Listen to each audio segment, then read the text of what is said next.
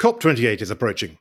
This year's annual Conference of the Parties to the UN Framework Convention on Climate Change marks the halfway point between the Paris Agreement, adopted at COP21 in 2015, and the key targets for 2030 that were set by many countries to put them on course to meet the goals of that agreement.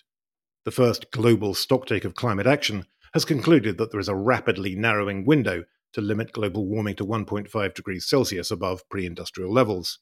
From the 30th of November, COP28 gets underway in Dubai to debate plans for getting on to that Paris-aligned pathway. The Energy Gang will be there as an accredited media organisation to bring you all the key developments from the conference. We'll be evaluating the pledges, the discussions and debates, the agreements and the arguments, with analysis from Energy Gang regulars and special guests. We'll be interviewing leaders and experts on climate and energy to get their views on the future that'll be mapped out at COP28. Subscribe to the Energy Gang wherever you get your podcasts, so you don't miss these very special episodes coming in the first week of December. This is The Interchange Recharged, a Wood Mackenzie production. I'm David Banmiller.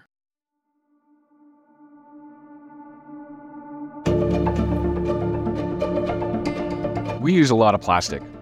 By 2060, without a change to current policies, global plastic waste is projected to triple to 1 billion metric tons. The boom in plastics demand, especially low-cost, single-use material, has led to increased environmental issues around their disposal. The problem of plastic waste is being tackled from all sides, from chemicals producers to brand owners, all with commitments to ramp up recycling efforts. Chemical recycling is one route to a more circular plastics economy. Plastic Energy is taking this path. By converting end-of-life plastics into feedstock, which replaces fossil oils in the production of new plastics, they can create a truly circular economy. Adela Putinelu is Head of Policy and Sustainability at Plastic Energy. There needs to be more investment into recycling infrastructure, and that tends to not be a sexy thing, right? So governments need to think about the incentives related to how do we incentivize the business case in recycling? How do we make this attractive? As long as cheap virgin plastics will be the default option, then we don't really stand a chance. Adela, welcome to the Interchange Recharged. Great to be here. Thanks for the invite. So tell us a little bit about Plastic Energy, what your guys' mission is, how you got started. Yeah, so Plastic Energy has been founded around 2011. Really, our mission is to play a part in solving the plastic waste crisis by expanding our recycling technology globally. And I mean, this obviously is an often overlooked piece of the energy transition. And I mean, there's something like 390 million plus tons of plastics produced annually on a global scale. And a significant amount of that gets leaked out into the environment. It's around 22 million tons annually as well. How much of an impact are you guys currently making? I mean, what's your capacity? And you talk about wanting to grow. What are you looking to grow to? Yeah, thanks. So indeed, it is quite an overlooked piece of the energy transition sometimes, because I think we have to look at plastics in the way that, if we keep the carbon into circulation, then we do solve a lot of the issues related to the big impact that plastic production has. So that's what we're trying to do by recycling plastics and putting it back into plastics production and using circular feedstocks. Currently, our plant's capacities are different. So we have plants being constructed at the moment around 20 kilotons, also 33 kilotons. And we're looking at higher capacities, for example, for a project in Germany that will be probably around 66 kilotons. So it's a different range of plant capacities that we're working on at the moment. Let's talk a little bit about the technology you're utilizing on the recycling. So maybe walk us through that process and how it is environmentally friendly and part of the energy transition. So we use a process that's called thermal anaerobic conversion. So it basically heats plastics to a high temperature in the absence of oxygen, which basically transforms it into different vapors, which is condensed then into a synthetic oil. So that oil we put back into plastics production. So for example, we have offtake agreements for selling of TAC oil. It's the patent name of the recycled oil that we sell to petrochemical partners, which act as offtake partners. And then what happens is they will use that recycled oil to replace part of the virgin feedstock as part of the plastic production. So virtually replaces naphtha in the steam cracking of plastics. So as we grow the capacities for that, then we do have a shot over time to replace gradually the virgin production. It's specifically on the TAC oil. Are there any other uses that you guys are looking for that, or is it truly just a circular feedstock back into 100% into plastics production? At the moment, we're only focusing on plastic-to-plastic production. So all of our production goes back into the production of plastics. That's really because there is a very high demand at the moment for that. I think in the past, other companies have looked at using it for other purposes, for example, low carbon fuels. There are different uses with the technology. I think at the moment, there is a very, very big focus on plastic-to-plastic production. It also complements mechanical recycling. So what we cannot mechanically recycle, then the preference is for that to be chemically recycled. So for example, plastics that don't have viability for mechanical recycling, that would normally go into incineration and landfill, we can take that and make a very valuable product out of it. It really is high demand at the moment for things like that. So that's why we have chosen over time to specifically focus on plastic to plastic. Yeah, I mean, you're right. And the demand isn't gonna shrink anytime soon. So, I mean, 100% of your production from that, the demand will continue to be there. I mean, even through growth plans, you'll continue to be able to supply 100% of your output to that industry. Yeah, exactly. And I think it's important to think about the different drivers that are already well in place for this demand to grow. And we have seen, the growth and demand over time. I think now it's an issue of ourselves and others on the market being able to supply those volumes to the market. And the incentives are there already in terms of, petrochemical companies are looking to expand the range of alternative feedstocks that they're using, whether it's recycled feedstocks like the ones that we are providing them or bio-based feedstocks. They really need to diversify in order to lower the environmental footprint from their production. And a big part of that, right, is using different feedstocks and transitioning away from using virgin oils. Then you have the regulation side of it, and obviously plastic waste management is very much a big issue at the moment. So the idea is to try to reduce, to reuse, and recycle as much as possible. And we're only seriously getting started on that journey now. And then there's the commitments that brands have, for example, from a sustainability perspective. They need to reduce the amount of plastics they use in the portfolio to lower the impact of that. And one way of doing it is to integrate recycled plastics into the plastics that they use and they put on the market. So all of these kind of different drivers are contributing to an increase in demand for recycled plastics globally. Through the recycling process that you utilize, is there any unusable waste that's a byproduct of that? There's a very small quantity of waste that we're currently looking at also integrating in other applications. So for example, it can be used in tires or in construction sector. That's about 5% of the overall quantity. So we're looking at circular applications for that process as well currently. We know that there are companies that are interested in off-taking that as well. So that can also be valorized. So the fractions are the synthetic oil. There's syngas, which is a gas that we reuse in the system to lower the amount of electricity we use. And then the very small quantity of byproduct that we're currently looking at integrating into other applications in tires or construction. So it is fully circular, all of the kind of the stuff that we're producing. And we're trying to really focus a lot on the environmental side of things. So we're looking at different life cycle assessment studies, which show us the impact that we're currently having and how we can lower that into the future. There's different options. For example, we're purchasing currently renewable electricity for our plants in Spain to lower the overall footprint into the future. Obviously, as the grid will decarbonize, especially in Europe and in the countries where we operate, we do find that in the future, the impacts will be much lower. So you're using renewable sourced energy in your operations, but then you're also able to use some of the byproduct from the process and circle it back into energy consumption for your business.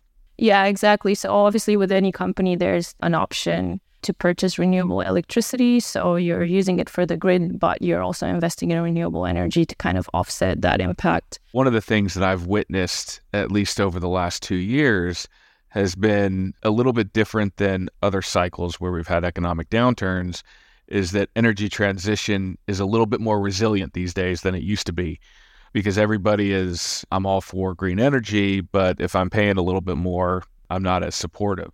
So from a cost standpoint, how does your recycled feedstock compare to the others general? Yeah, I mean, I think generally there's a premium for recycled feedstocks at the moment, both mechanical and chemical, which is normal. As the capacities grow, we won't see such a big premium into the future, and that's because obviously everybody wants to scale these capacities. So that's when you have, once you have scale to volume, then the premium will go down. But I think what happens at the moment really is that there needs to be more investment into recycling infrastructure, and that tends to not be a sexy thing, right? So governments need to think about the incentives related to how do we incentivize the business case in recycling? How do we make this attractive? And there are certain drivers in place, but as long as obviously, cheap virgin plastics will be the default option, then we don't really stand a chance, right? So there has to be kind of a really good thinking in place as to how do we disincentivize production of virgin, and that's being done in Europe. Yeah, and you're right. I mean, getting the additional investment to help scale the business, get the economies of scale going, then that premium eventually dissipates and becomes much more on par and competitive. Have you seen clients these days willing to pay that premium for the green tag to it? Going back to my earlier point about the resilience of the energy transition compared to maybe the earlier stages, it does seem that still people out there are a little bit more willing to pay that premium to be environmentally friendly. Yes, I think there's definitely that willingness there. And that's really good. It tends to come either from a sustainability perspective in the sense that you do want, say, you are a brand, you want to gain that competitive advantage and be able to secure that feedstock. So you're incentivized to be, say, the first in the pack, so you can do that. But I think it's important to keep that momentum and really think about the scale in the future. We have to get better at recycling, and we have to be able to return these recycled plastics back into the market to have that supply. So while it's very encouraging to see that willingness at the moment, it's I think the issue of scale and volume will be very important into the future to really be able to solve the big issues related to plastic waste. And we see that that's, growing strongly. So we hope that the momentum is kept and the market goes into that direction. Hey, you mentioned the need for growth via enhanced investment. What do you think needs to be done to help incentivize that investment? I mean, what are some suggestions that you would have to drive that forward? And how are you finding the current investment climate when you're talking to potential financiers? I think because obviously there's a lot of issues related to plastic waste, and this does tend to make a good case in terms of recycling. And we have seen the demand, like we were talking before. So I think generally the economic situation hasn't been great in the past years. It's still, I don't feel like that's going to be a long-term issue, right? So that's encouraging to see. I think with anything related to plastics and plastics production, from a business case and also from a private company perspective, it's important that the entire supply chain works together. And we have had a lot of really good collaborations with the supply chain because there's a lot of actors involved, right? You have the recyclers, you have plastic producers, there's plastic converters, there's brands that use plastic. So the supply chain tends to be quite complicated. And the more there's a lot of collaboration between these different actors in the supply chain, and you can get, long-term offtake agreements, and you can de-risk these investments. We have had a lot of collaborations like that that enabled us to grow, put products in the market, to go beyond the proof of concept stage. And we were, able to do that as part of working in partnership with a lot of these actors. So that has worked really, really well for us. And I think on the other side of, say, governments and public investment, I think regulation is really important because regulation will really drive the business case forward. So any incentives to, transition away from virgin plastics really does help a lot. Yeah, I mean, right now, only about 9% of plastics globally are recycled, with like 19% being incinerated and the remainder in landfills. Have you seen those stats, particularly the one around 9% recycled, changing? And, obviously for the better. What do you think needs to happen to help increase that number? You'd mentioned a little bit earlier about technology and continuing to develop the technology around this recycling process. Do you think all those are coming together to help drive that number higher, particularly as it relates to reducing the amount of landfill and incineration? Yeah, exactly. So I think, unfortunately, you're absolutely right. I think we have somehow plateaued right around this 9%. It can be, I think there's different stats around like 9-12% currently, but we're definitely, not, we need to increase that heavily into the future, right? So I think the first starting point is really to think about having efficient collection systems in place. And from there on, obviously, you need to build the necessary infrastructure to be able to handle that and make sure you have a suite of complementary technologies that are able to recycle that. And that takes a long time, right? And I think a big part of that is governmental regulation that will get the balance right and, putting most of these costs onto the producers to be able to finance all of this stuff. We have seen, for example, throughout time and still to this day, it's reality in terms of how a lot of countries deal with plastic waste is to do a lot of exports and export some of this stuff to other countries that obviously have the lower costs in dealing with them.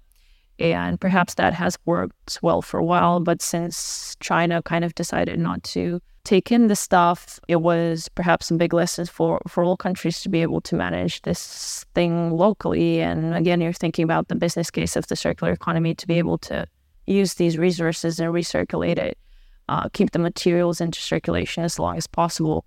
Countries need to think about taking, responsibility for the waste and try to recycle as much as possible the waste within their borders by incentivizing.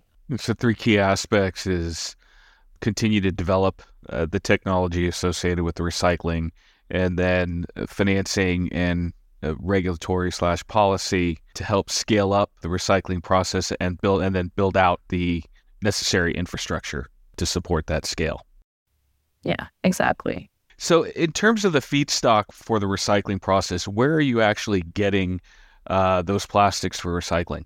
So we use feedstocks, mixed polyolefins. So polyethylene, we focus on flexible plastics that normally don't have a route to be mechanically recycled. And then we produce the feedstock, which goes back into packaging and is also prime kind of product for plastics that are in contact with food, because we are able to decontaminate it through the process. So we partner with either mechanical recyclers that cannot process this feedstock from the feedstock that they have. They will choose what's advantageous and economical for them to recycle, and then this stuff comes to us. So that's called rejects from mechanical recycling. Or a different way of doing it is to partner with big waste management companies who, again, will kind of have to make decisions on what goes where in terms of mechanical landfill incineration. And that's where we kind of come in, because obviously it's much more, environmentally, it makes sense to process this chemically rather than landfill it or incinerate it. So it's either of these things. And I think, the more sort of incentives you have for recycling, the more it helps us to get that feedstock. Because if you're facing a lot of costs on either landfill or incineration, you don't want to do that, right? So you want to channel those feedstocks where it most makes sense. So that's where we kind of come in. What types of feedstock right now on the chemical side would you reject because either the technology isn't there to recycle, and maybe hopefully it's coming up in the next few years where that's going to be a possibility. But are there any things right now that you just can't accept from the recycling process?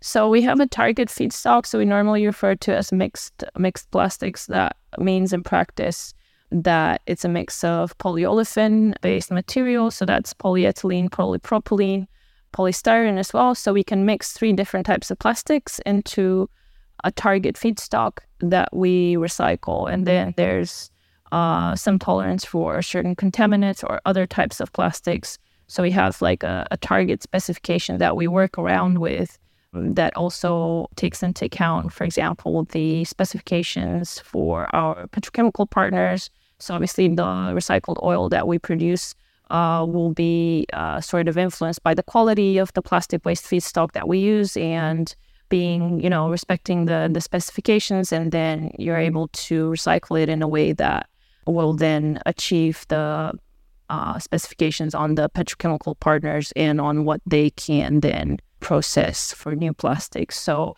it's generally quite a targeted kind of specification, but the big advantage really is that you're able to process 3 different types of polymers into one process, which obviously for mechanical recycling doesn't happen. You need, one specific polymer, very well sorted, cleaned feedstock, which for us is, we're much more flexible with that. So that's why it's very much complementary. And also the stuff we process now is not being handled through mechanical recycling at all. So if you combine smartly mechanical recycling and chemical recycling, you can see why it does make sense, right? Now, how much is lost as you go through the circular process in terms of taking a piece of plastic into the TAC oil that goes back into, say, manufacturing a similar type product?